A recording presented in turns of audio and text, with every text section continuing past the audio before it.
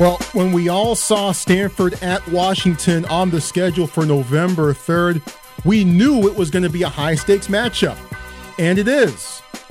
Just not quite the way it turned out.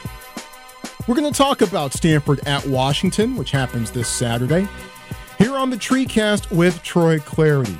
Thursday, November the 1st, 2018. First month of November, it's already here. Holy smokes. Wow. Season has gone by so fast. Hope you had a terrific Halloween. Hope you didn't eat too much candy. And glad that you decided to join us for the TreeCast. I'm indeed Troy Clarity. Thank you for being here with us. And we're gonna have a lot of fun on the show, as we always do. We're gonna take a look at the high-stakes matchup between Stanford and Washington. Only it's not direct control of the Pac-12 North at stake, as we thought might be the case. It's survival in the Pac-12 North race at all. As now everyone's playing for second as of this moment behind Washington State. A 6 p.m. kickoff up at Husky Stadium in Seattle. I can't wait to be there for it. The TreeCast is making the road trip up to the Pacific Northwest. Looking forward to being up there myself. And I know where I'll be on Saturday evening. I'll be sitting right next to our guest on the TreeCast. You know him as the former Stanford quarterback and the current radio color commentator for the Stanford Radio Network in his 11th year, I believe, calling games for Stanford, along with play-by-play man Scott Reese. Todd Husak is going to be our guest here on the TreeCast. We'll start picking his brain a little bit. Coming up in just a few minutes. Is this always good? I always enjoy. We try to do this once a year on the show. It's always good to pick his brain specifically on how things are working offensively, how things are working with the quarterback position, and what sort of things to watch going forward for Stanford as we start to head down the stretch. I couldn't think of anyone better to chat with than Todd Husak, and it was a pleasure to catch up with him this week. You'll hear that conversation coming up in just a few minutes. A couple of quick reminders. Hi, I'm Troy Clarity. Follow me on Twitter, would you? That would be a nice thing to do. At Troy Clarity. The last name is spelled C-L-A-R-D-Y. At Troy Clarity. That's the way to follow me, to have your voice heard on Stanford football on the show. Do a couple of things. Number one, also via Twitter, give me a hashtag TreeCast. Hashtag TreeCast with your column on the show, on Stanford football, on anything you want to talk about. But, your chances of having your tweet potentially read on the show are increased greatly if they do focus on Stanford football and the show. Thanks a bunch. I appreciate that. That by far is the best way to ensure that I will see what your thoughts are and what you're thinking. And also, don't forget, we are on Apple Podcasts /iTunes. Subscribe, rate, and review the show if you haven't done so already. It's November, man. Clock's ticking. We're starting to get to the end of the regular season here. So if you haven't subscribed yet, what are you waiting for? The season's winding down. Thanks to those of you who subscribed. Thanks to those of you who have given stellar reviews and ratings on the show. I appreciate that, and I trust that those are honest reviews, and that makes me feel even better. Well, here we go. Stanford versus Washington. Cardinal get on the plane on Friday and head up to the rainy Pacific Northwest to take on the Washington Huskies. Huskies were expected to be carrying the banner for the Pac-12 when the season began. Season did not get off to a good start as they lost against Auburn in a much-anticipated matchup. A lot of stakes placed on that opening week game down in Atlanta. Washington shot themselves in the foot, particularly in goal line situations that day. And even though they have had some flashes where they look pretty good, ask BYU for their thoughts on the Huskies, overall it's been a very disappointing season for UW. Bitter loss at Oregon, missing the last-second field goal at the end of regulation and then losing in overtime to the Ducks, who for a brief moment were the hottest team in college football, and then they went to Pullman and got thumped. And then I saw the replay of this game, and I still can't figure it out. Washington losing to Cal last week, 12-10. 12-10. I still can't believe that game went down as it did. I still can't believe that Stanford's game went down as it did last week to Washington State. It was a lot of fun. It was entertaining. It was kind of like a flashback back to the 90s or something when Stanford was going in against an overmatched opponent, and they had to throw the rock all over the place in order to have a chance to succeed. It almost worked. but Washington State kicked a late field goal with 19 seconds to go to win it 41-38. And the main subplot coming out of that game was the Stanford approach offensively against the Cougars and some of the things that Stanford was looking to do right from jump. We talked about this on Sunday's TreeCast. Cardinal throwing the ball on 12 of their first 13 plays on the evening. Costello completing 34 passes, throwing for 43 passes. No Cardinal quarterback has put up those kinds of single game numbers in a single contest in quite a while. And the Cardinal looked pretty good doing it. So I want to play for you a brief snippet. It's about a 3-minute clip from David Shaw's weekly press conference that he holds at the Arriaga Family Sports Center on Tuesday mornings. And it includes a bit of an exchange. Tom Fitzgerald from the San Francisco Chronicle starts it off with his question, and then you'll hear a little bit, a couple of questions, a couple of follow-ups from Jacob Rayburn from Rivals.com. But of course, everyone in the room wanted to know a bit more about why we finally saw Stanford doing some of the things that a lot of fans have been clamoring for to see them do, why it finally took until game number 8 for the Cardinal to get there. Here's David Shaw and his thoughts on why they waited till Washington State to take a new offensive approach and what this could potentially mean for the Cardinal going forward. It's a very difficult scheme. It's hard to run the ball against those guys. The lateral movement, the speed and athleticism they have up front. I thought one of our strengths this year, or especially early on, was in pass protection. You combine those two things with the fact that our running backs have been banged up a little bit. But going back to last year's game, we thought we had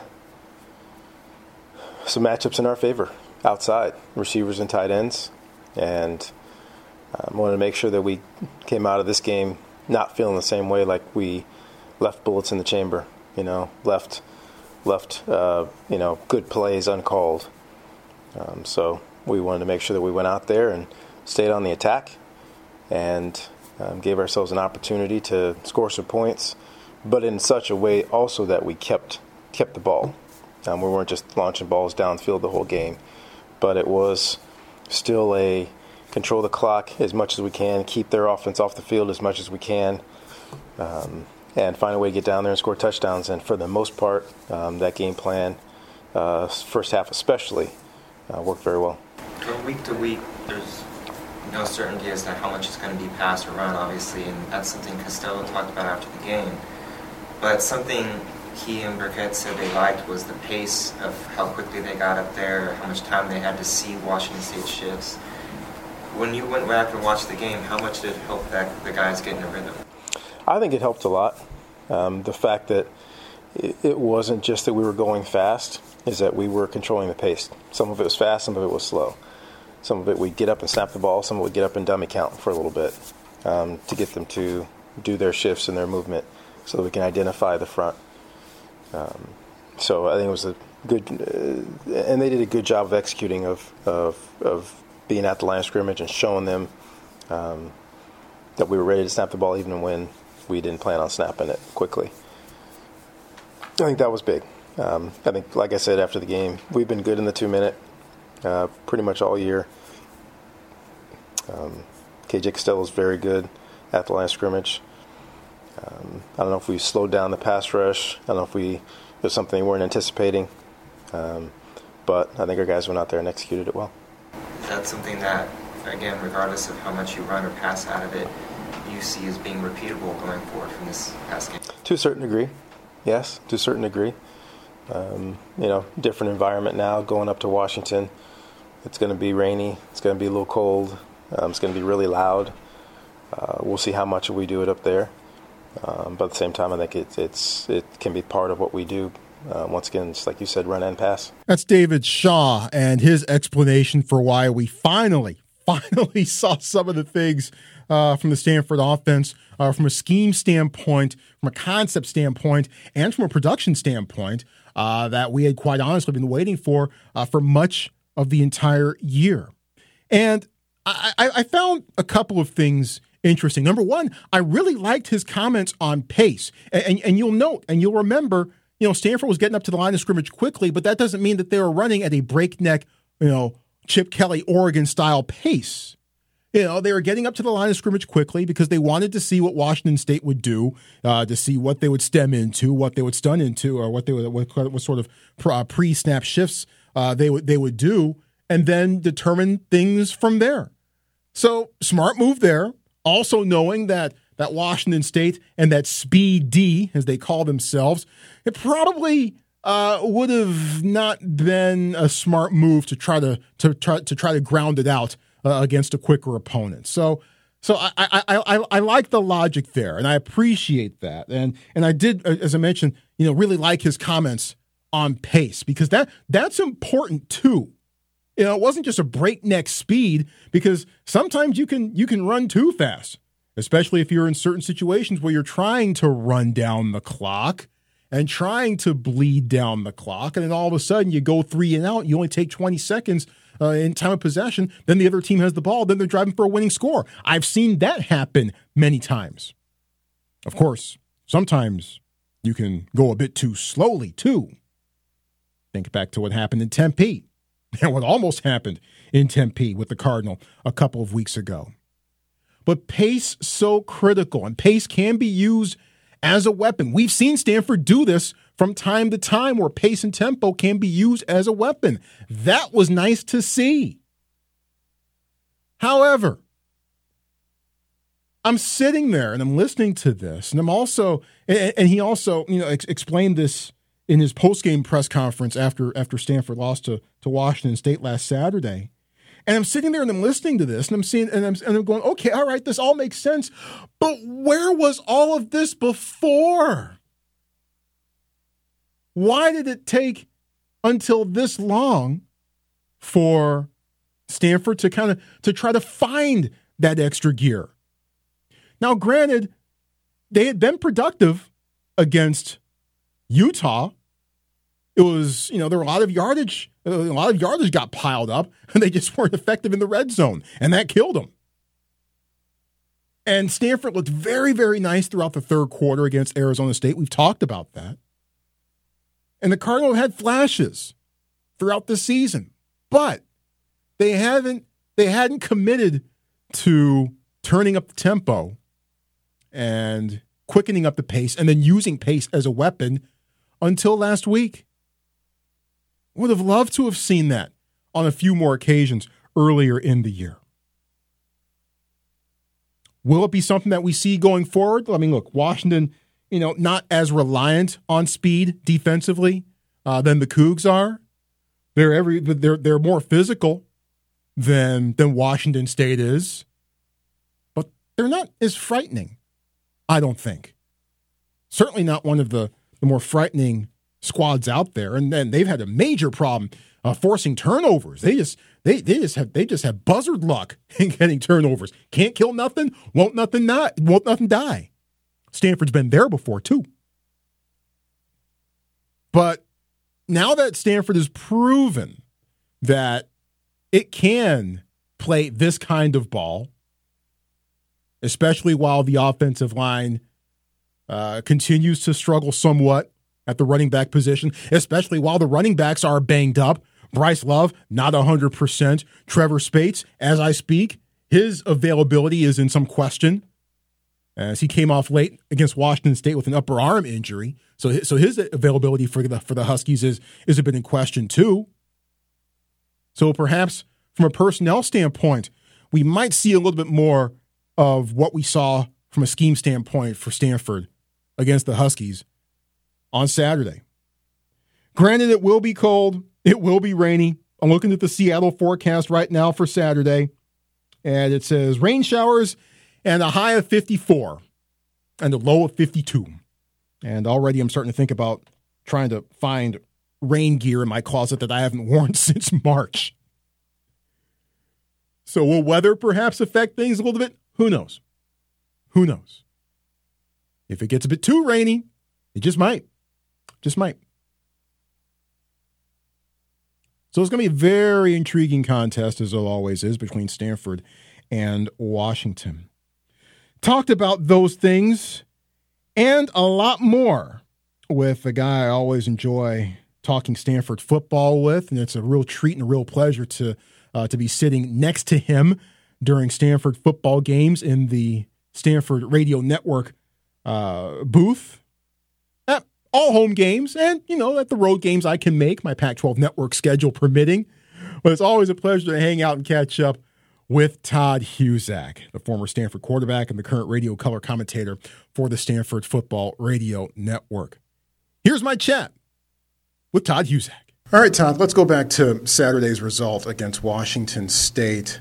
First off, let's start here. What were you thinking at halftime of that game after what you had seen in the first half and Stanford offensively, the things that the concepts that we'd seen them run that we haven't really seen them run very often over the past few years?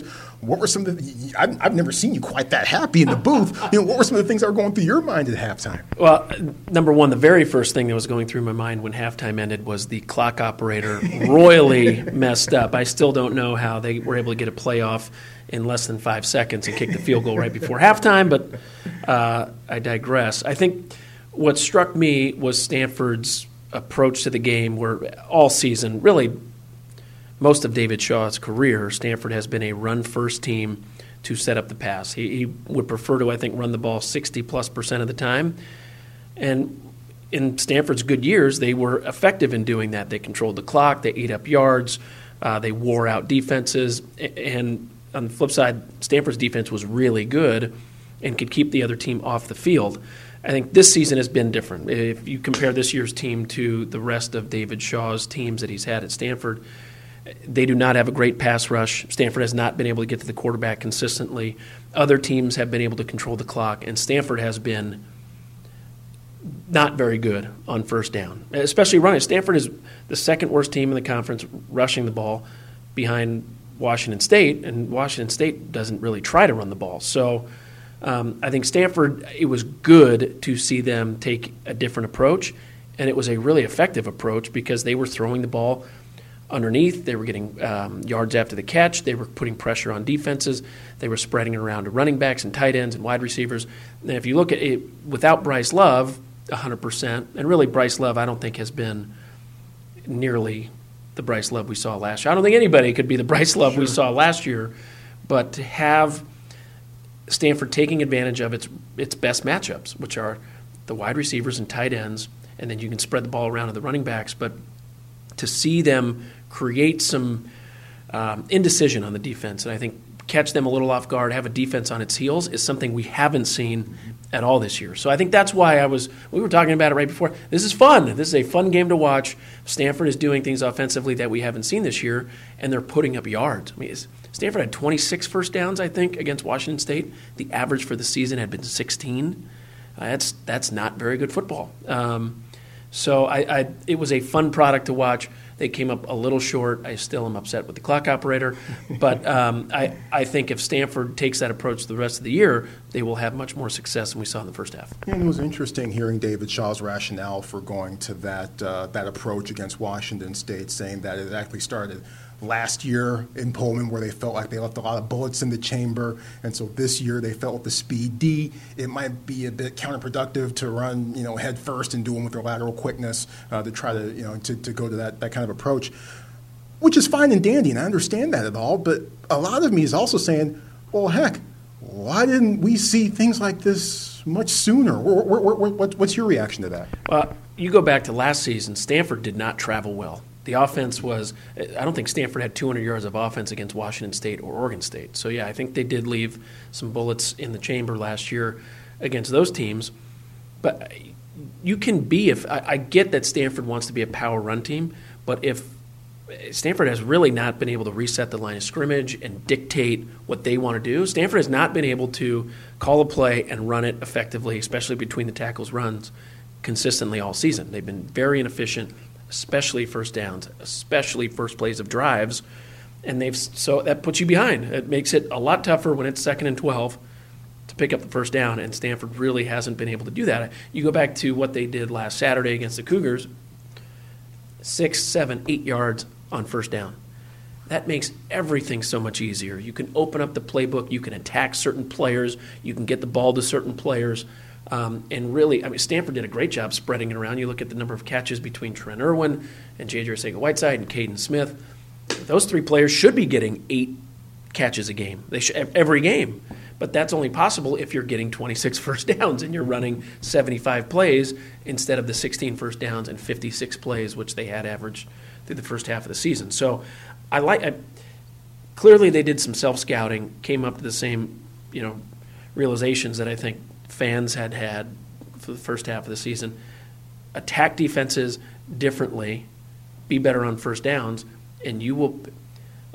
Stanford's defense has been very ineffective in getting to the quarterback, as evidence. I got to break down the numbers, but you start with Oregon. I think teams have completed close to 80% of their passes against Stanford's defense. That's not very good. So they're going to have to outscore teams. That's actually what we saw Saturday, I think, is what a lot of people expected the whole season to look like. Stanford utilizing its excellent offensive talent and trying to outscore teams.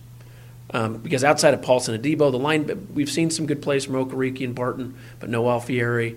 The defensive line has not been super effective in getting to the quarterback. So the defense has struggled to consistently get into the backfield, create negative plays. So it's really going to come down to the offense outscoring teams. Mixed results, obviously, last week against Washington State. Stanford, maybe didn't play its best 4 quarters at Arizona State, but they got the win, a road win in the Pac-12. Those are obviously super valuable and have a lot of currency. Coming off those 2 results, how are you feeling about things now as opposed to how you were feeling about things after the Utah game almost a month ago? You go back to the Utah game, Stanford moved the ball pretty effectively. They just didn't score. The pick 6 inside the opponent's 15, following interception inside the opponent's 10. Those are things you just cannot do. But they actually moved the ball pretty well. I feel much better about Stanford's schedule. The last, at Washington is no easy task, but Cal, Oregon State, UCLA are teams that have not played at a high level so far this season. So I like how they finished the season. But I think if Stanford comes out with the same approach they did against Washington State, defensive coordinators are worried all of a sudden. That has not been the case this year. Teams have attacked Stanford's offense. They have gotten in the backfield. Anytime, like you go back to what Arizona State did, their goal was clearly, if a guard was pulling, they were going to go into the backfield and blow the guard up and take their chances. I think they ran power 6 times. If I was counting live, I think all 6 went for negative yards. Power has been Stanford's most productive play over the last decade. So teams have figured that part out. I like Stanford's run game approach against Washington State. A lot more zone, a lot more double teams at the point of attack, not pulling as much. A little more misdirection, a lot more play action than we saw the first half of the season.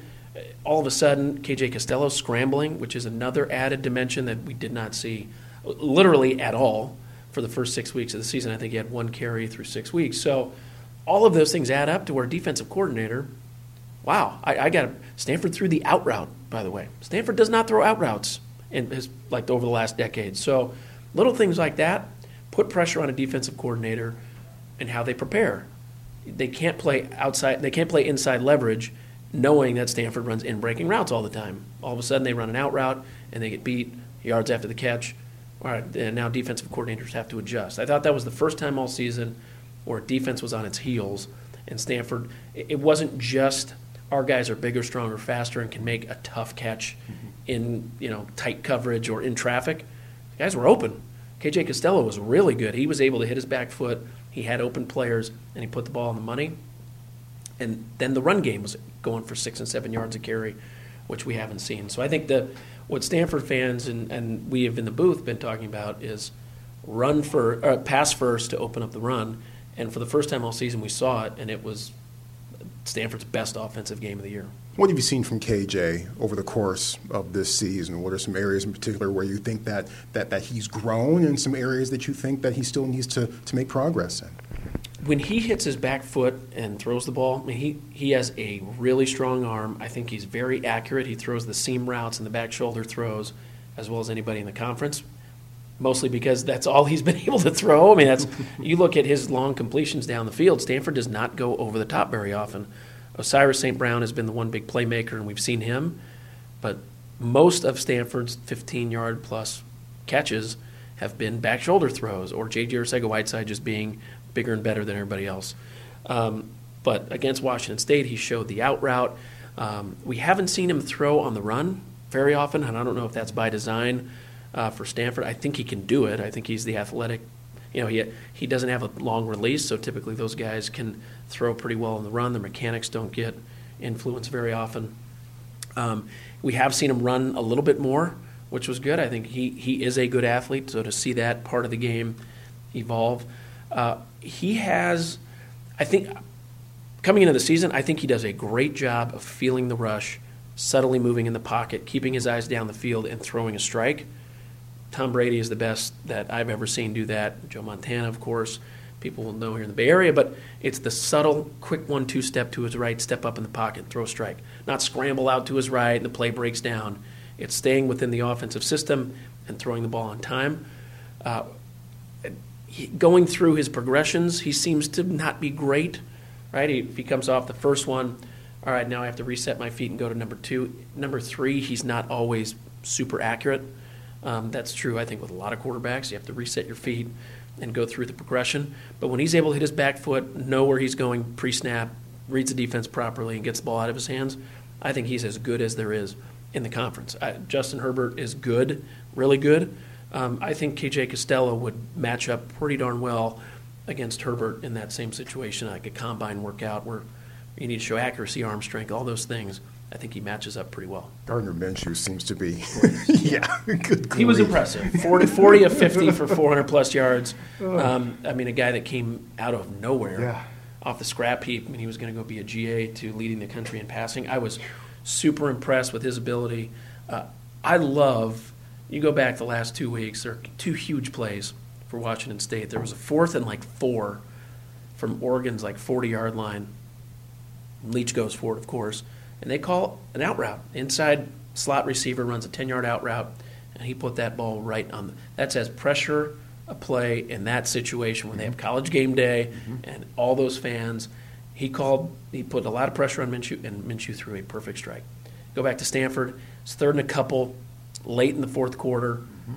They did not call a quick out. They called a pass down the field. He made the right read, their wide receiver on Sean Barton, and he put the ball right where it had to be. That's as impressive as he's really accurate on the swing routes. He puts the ball almost always 1 foot in front of the receiver where they can catch and run. But his ability to make pressure throws in tight coverage, put the ball right where it has to be. You can see his swagger, the way he sort of approaches the game, and the way his teammates love him. Not much affects that kid, and I think he absolutely is deserving of being in the top 2 for the Heisman right now. So you never went out during the pregame warm-ups with your shirt off and started throwing the balls around or anything like that? I did not. No. Minshew, he was. It was 2 hours before the game. He had his shirt off. He's out there warming up. It was a beautiful day. But I think to be that close to being out of football, his career was essentially over, right? He was going to go be a graduate assistant in Alabama, and Mike Leach called him and said, come lead the nation in passing. You got to imagine he's appreciating every second he has. What I wouldn't give for one more series, let alone a season like he's having in a place that, listen, Pullman is different than every other place in the Pac, Corvallis maybe, but it's different from most other places in the Pac-12 and the country, and they love a winner. We saw it with game day. There's not a more passionate fan base that wants it more, certainly in the Pac-12, than what we've seen in Washington State, and they're enjoying it, and he is enjoying it, and it's not over yet. That Apple Cup is going to be something else. You had some fantastic weapons in your playing days at Stanford, of course. The great Troy Walters, Durrani Pitts, Dave Davis, Russell Stewart at tight end. Tafiti still had some flashes every once in a while. How would you compare and contrast the guys you threw to the weapons that Stanford has from a receiving standpoint this year? I don't think we ever had, I know we didn't have anybody close to being as physically dominant, like physically imposing as J.J. Arcega-Whiteside, and that's not disparaging my guys. I don't know if there's ever been a wide receiver. Like Calvin Johnson was pretty darn good at Georgia Tech. He's probably faster than Arcega-Whiteside, but I'm saying that because we really haven't seen Arcega-Whiteside run by anybody. Most of the plays that Stanford throws it to him is in tight coverage. I think Osiris St. Brown is a lot like Dave Davis, long and rangy and athletic and fast, and can beat most one-on-one matchups. I mean, Osiris St. Brown, we have seen him fly by corners and safeties. He has, every time they've thrown him the ball deep down the field, he's been open. I think Weddington is a lot like Durrani Pitts, sort of same build, great in the slot, very good quickness, great body control, strong hands. Disappointing that we haven't seen more of him this year. I think he would have been a great component for that offense. And Trent Irwin has his skill set. Arcega Whiteside has his skill set. I think Weddington really fills kind of a niche there. The tight ends that they have, Caden Smith is Zach Ertz, in my opinion. I think he's every bit as good as Zach Ertz, who is on pace to set a record for catches in the NFL by a tight end in a single season. I mean, I think he's that special. And listen, Russell Stewart, great friend of mine. Steve Coughlin, great friend of mine. They were outstanding. Colby Parkinson is really good. Like he adds a different dimension. Not as good at blockers as Russell Stewart, but I mean he's a 6'7", 250-pound body who can run by safeties. Not many of those guys. I mean, I said it at the beginning of the season. Even without a healthy Bryce Love, certainly the skill position players minus the running back, this is as good as Stanford's had in a long time, maybe ever. Now, the three wide receivers we had, four, if you go to Tafiti on the tight end in '99, were pretty darn good. Troy finished his career most catches and yards in Pac-10 history. Durrani finished his career with most catches and yards in Pac-10 history. So I was spoiled, but I think this group is every bit as talented as them. It's a quarterback's dream to be able to look at those mismatches across the board and just pick your spot. Who's single covered, and how can I get him the ball? Flip it over to the other side of the ball for a moment. Defensively, first three games looked like things were on point. Been a bit of a struggle since then.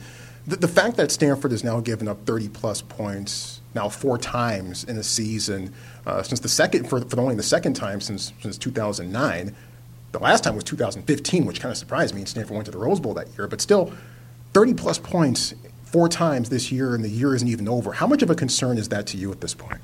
Well, I think you look at the talent that Stanford has lost. Harrison Phillips left early, Reed left early, Meeks left early, and those 3 guys added a much different dimension to Stanford's defense this year. I think Paulson and Debo is a no-brainer top 10 NFL type talent at corner, where Stanford has struggled, and they got, I think, not exposed, this is the right word, but teams started attacking the middle of the field, putting their wide receivers on Stanford safeties and linebackers. And the way Stanford plays their defense and matches up, you're going to see a lot of that. Teams have really attacked the middle of the field. We haven't seen as much on the perimeter. Arizona State did throw it by Elijah Holder a couple times, who is not the same player that he was before the injury. Still really good, leading tackler against Washington State. But I think teams can pick their spots and design plays to attack the middle of the field, and that's where Stanford struggled. You go to the run defense, too. I mean, Stanford in its prime, when Stanford had usually the number 1 defense in the conference, one of the top 10 defenses in the country for like 5 straight years. They were a lot of tackles for loss, and they really were good against the run, which forced teams to be one-dimensional, and that was how they did it. Like, all right, we're going to take away the run in the first quarter. Teams just start throwing it. Also, the offense for Stanford was putting pressure because they could score points, so teams felt they need to keep up and would just throw it a lot. Teams can run the ball effectively against Stanford, and having that, there's a lot of good running backs in the conference. There's a lot of good offenses in the conference, and teams have attacked it. I thought their game plan against Arizona State was really good, maybe the best all season, even though he threw for a lot of yards. N'Keal Harry was shut down. Stanford was able to get some into the backfield, but the numbers are the rate at which quarterbacks are completing passes is astounding. I guarantee you it is hard. I don't think there's a team in the conference that has completed 80% of their passes in 7-on-7 like this season. Like, you could take all the practices 7-on-7, meaning no lineman, no pass rush. It's hard to complete 80%, and we've seen it now 3 times in the last 5 games. Twice, definitely. Minshew was 40-50. Minshew was 40-50. And then in regulation, 3 guys have done it 75% or more. If you want to extend it to Ian Book, he was at 73%. 73, okay. So that's what I was thinking. I wasn't sure where he was. And then in regulation, Herbert was like 25 of 27. Yeah. So it's amazing, actually, how teams have efficiently attack Stanford in the passing game. And where we saw they had successes when they won the turnover battle. When Arizona State felt some pressure, forced it down the field into coverage, they were able to create some fumbles. That Stanford almost has to, if you're going to give up that many yards and points and let teams control it, you have to get turnovers. We saw it in 99. Stanford literally had the worst defense in the country through all but the last game of the season. Literally dead last in the country, but they were great at creating turnovers, and our offense was dangerous enough where all we needed was 3 extra possessions a game, and we'll outscore them more often than not. Stanford almost has to take that type of approach where blitz every play, right? Like, if you're going to give up points and yards and not get to the quarterback, figure out ways where you – and Lance Anderson is a fantastic defensive coordinator and is a master at beating blitzes without bringing max pressure. But at some point, you just have to say, we need to create negative plays and turnovers, and we're willing to give up big plays, but we need to get the offense back the ball. A couple last questions for you here. Let's start to spin it forward towards Washington. The Huskies, similar to Stanford in the sense that they're also in a position that they probably didn't think that they would be in at this point in the season, playing for second at best right now in the Pac-12 North, as are the Cardinal, and coming off of a head-scratching loss against Cal last week. Your initial read on the Huskies and some things that we might see on Saturday? We talked about it in the pregame against Washington State. Jake Browning has taken bigger steps backwards than maybe any quarterback I've ever seen. He was incredible as a sophomore, like a Heisman-worthy type season. I think 48 touchdowns, 4 picks. He has been below average, I've thought, the last couple seasons, where he had a ton of talent around him. John Ross is, going back to his season, he was a difference maker, and maybe they've struggled to replace that personnel, but he throws it into coverage. He's not feeling the rush as much. The run game hasn't been as good, I think, the last couple of years, which has maybe put more pressure on him. And I think that's hurt them. To score that few points against Cal when you're Washington, Washington, you would think of them as just a dominant. He's also they lost their 2 best offensive linemen this season too. It's tough to experience those type, and Gaskin has been hurt. So you look at that. Certainly, it has not been as easy for them as years past. But you would expect Browning. He's played a lot of football. He is, I think, their best passer. I think he has a ton of records at UW, which has a pretty good history at quarterback. For him to be that inconsistent, I think is a good word to describe him as a senior, is fascinating. He got pulled. Against Cal. A guy who started that many games, and a guy who, clearly him and Peterson have a great relationship. And Peterson has a great history of working with quarterbacks and getting efficient play and pushing the ball down the field. That's been surprising. Listen, they're going to be ready to go. That is a really tough place to play, as we learned 2 years ago on that beautiful Friday evening where Stanford did not come out ready. I think Stanford's going to be ready too. This has been a challenging season for the Cardinal in a lot of ways. Injury, I've never seen a Stanford team that's injured, ever. But I think that the opportunity is still there. You beat Washington, you win your last 3. Let's figure out where the cards lay at the end of the season. They don't control their destiny, but they can still accomplish some of the goals that they set out to. And, who knows? We've seen stranger things happen. There's still a slim chance Stanford could win the North, but it starts with a win in Seattle. Stanford has been able to do something that a lot of other teams haven't been able to do. Win on the road at Oregon, although look what it took, but also at Arizona State as well. As we wrap this up here, whenever you walk into Husky Stadium, even now, does your mind still flash back to that game? I see the disdain on your face already. That game, 99, Marcus Tuiasosopo, and that day. That was – how many games have been played in the history of NCAA football? That has happened one time. A quarterback ran for 200-plus and thrown for 300-plus in the same game. That was an amazing performance by Tui, who got hurt on the first drive, by the way. I think he bruised his tailbone on the first drive of the game, and Stanford still struggled to slow him down, let alone stop him. On the flip side, we had some opportunities on offense that we didn't capitalize on. I still remember a couple throws down the seam that I wish I had back. One where Steve Coughlin was wide open, and one that I forced. The play before halftime where Brian Allen, they called him out of bounds on a run up the sideline. He was not out of bounds, the replay showed, and they took the points off the board right before half, so we had to settle and kick a field goal. So there's a few that game does hurt. The good news is we came back, won the conference, but that win up there would have been pretty special. We would have controlled our own destiny and got in. That was our only Pac-12 lot. We would have been undefeated in the Pac-10 and cruised into the Rose Bowl. Didn't work out that way. That's a tough place to play. I think you look at what Tuiasosopo did. Yeah, what happened one time? that's pretty amazing. And they had a great game plan. He executed it well. A lot of option that we just did not have an answer for. I think their game plan that game, see which side Real Johnson is on and run the option away from him. And it was pretty darn effective, as we all remember. But we got the last laugh when we went to Pasadena. Yeah, and hopefully Stanford gets the last laugh this time around when Stanford heads up to Seattle to face the Huskies. I'll be in the building. Todd, of course, you will be in the building. It should be a lot of fun. Can't wait. Yep, me too. It's always a good place to go visit. Good stuff, as always, from Todd Husak. Hope you enjoyed that chat as much as I did carrying it on. So good stuff from him. You can also follow him on Twitter at Todd Husak, as he has some nuggets and some thoughts from time to time that I think you as a Stanford fan would be quite interested in. But we're both looking forward to this game on Saturday, and why not? We're both very intrigued to see if the Stanford defense can get after Jake Browning or whomever the quarterback might be. Browning has been announced as the starter, but after he got yanked midway through for Jake Haener, who knows? Who knows how Chris Peterson is approaching his quarterback situation right now? And I think it's interesting because you look at where these two teams are entering into this week. They both lost, but Stanford, I'm sure, feels much better about itself coming off the loss than Washington does right now. I have no idea where the Huskies are going to be mentally right now.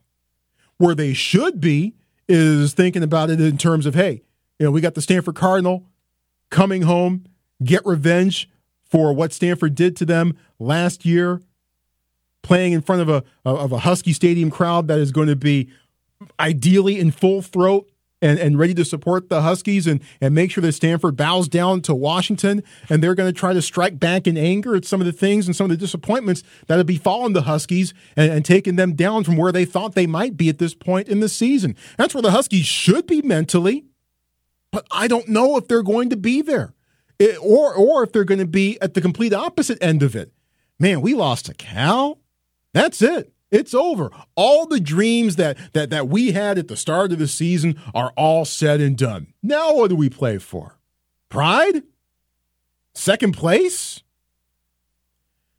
I hope that's the mental state that Washington is in, but it's not something that I, as a Stanford follower, would count on, especially knowing what Chris Peterson is about as a head coach. I sincerely doubt that he's going to allow his team to be in that type of mindset entering Saturday evening. But still, Stanford, despite its loss last week, has to be feeling a lot better about itself. Number one, because of what it did offensively, has to feel better about itself in its road game resume. Hey, they got wins over Oregon and Arizona State. All right. That's big. That's big, especially that win over Oregon, looming especially large now for both the Cardinal and the Ducks. And the defense, ideally, is going to have a more normal set of challenges to deal with than the ones they face against Washington State. Look, it's nice to pressure Gardner Minshew, but in that scheme, it's almost impossible. It's almost impossible. You can get after Jake Browning a bit. You can get after him. You can force him to, you're more likely to force him to hold on to the ball, even though Stanford was able to do that in several instances throughout the first half against the Cougs last week. You're much more likely to be able to do that and to limit Jake Browning's options than you potentially were against Washington State. Unless Washington decides to take a page from the air raid and start to air it out and fling the ball over the yard themselves. Do they have the personnel to do that? I don't think so. I don't. It's going to be a tough task, but I think Stanford might be better equipped than they probably should be to climb this hurdle at this time at this point in the season. Who knows? Who knows? Who knows what kind of mental shape the Washington Huskies are going to be in? And who knows if Stanford can put things all together, everything, offense and defense and special teams as well. Put it all together for 4 quarters.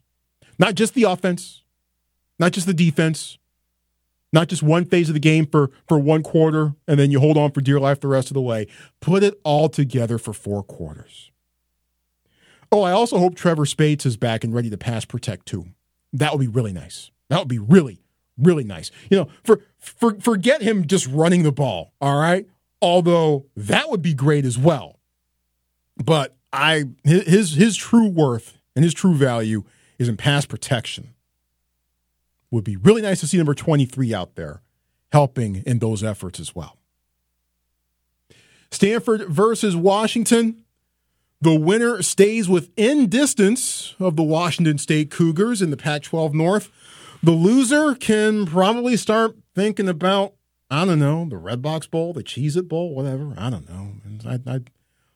I don't want to be thinking about those kind of scenarios. I'd rather not be thinking about those kind of scenarios when I'm getting on the plane and heading back to the Bay Area on Sunday morning. But yes, the TreeCast will be at Husky Stadium. Looking forward to being up there this week. This will be my first time actually watching a football game up there.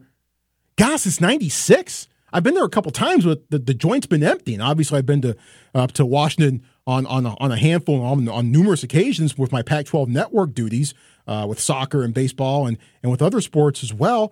But I haven't been up there for a football game in 22 years. So I'm looking forward to it. And, of course, we will be in the locker room, the Stanford locker room afterwards. We'll bring you the post-game interviews after that is all said and done. So looking forward to taking the TreeCast on the road. That is always, always fun. You have thoughts on how things are going to go? You have thoughts on the show? You have thoughts on Stanford football? I would love to hear them. I always welcome them. I always love to be as interactive on these shows as I can possibly be. Hashtag TreeCast on Twitter. That's the way to go. Hashtag TreeCast. Also, give me a follow at Troy Clarity on Twitter. And don't forget to subscribe. Subscribe to the show. Subscribe it. Then rate it. Rate it honestly. If you don't like the show, that's cool. Let me know what we can do to improve things in the home stretch of the Stanford football regular season. If you love the show, awesome. Tell us and tell everybody. But subscribe, rate, and review the show on Apple Podcasts and iTunes. Special thanks to our guest once again, Todd Husak. Always enjoy catching up with him. And hopefully, in the spirit of Halloween, I didn't bring up some of his worst nightmares by bringing up that game at Washington back in 1999. Every once in a while, they replay that game on the Pac-12 Network, and I still go, God, that would have been a nice one to have. But Stanford still ended up in the Rose Bowl at the end of that year. Cardinal didn't exactly control their destiny the final weeks of that season. Didn't exactly control their own destiny the final weeks of last year. And they don't control their own destiny now. But sometimes works out for the best. But Stanford needs to beat the Huskies this Saturday. Biggest thanks of all, of course, as always, goes out to you for checking us out on the TreeCast. We will see you on Sunday. Looking forward to it. Thank you again for joining us on the TreeCast with Troy Clarity.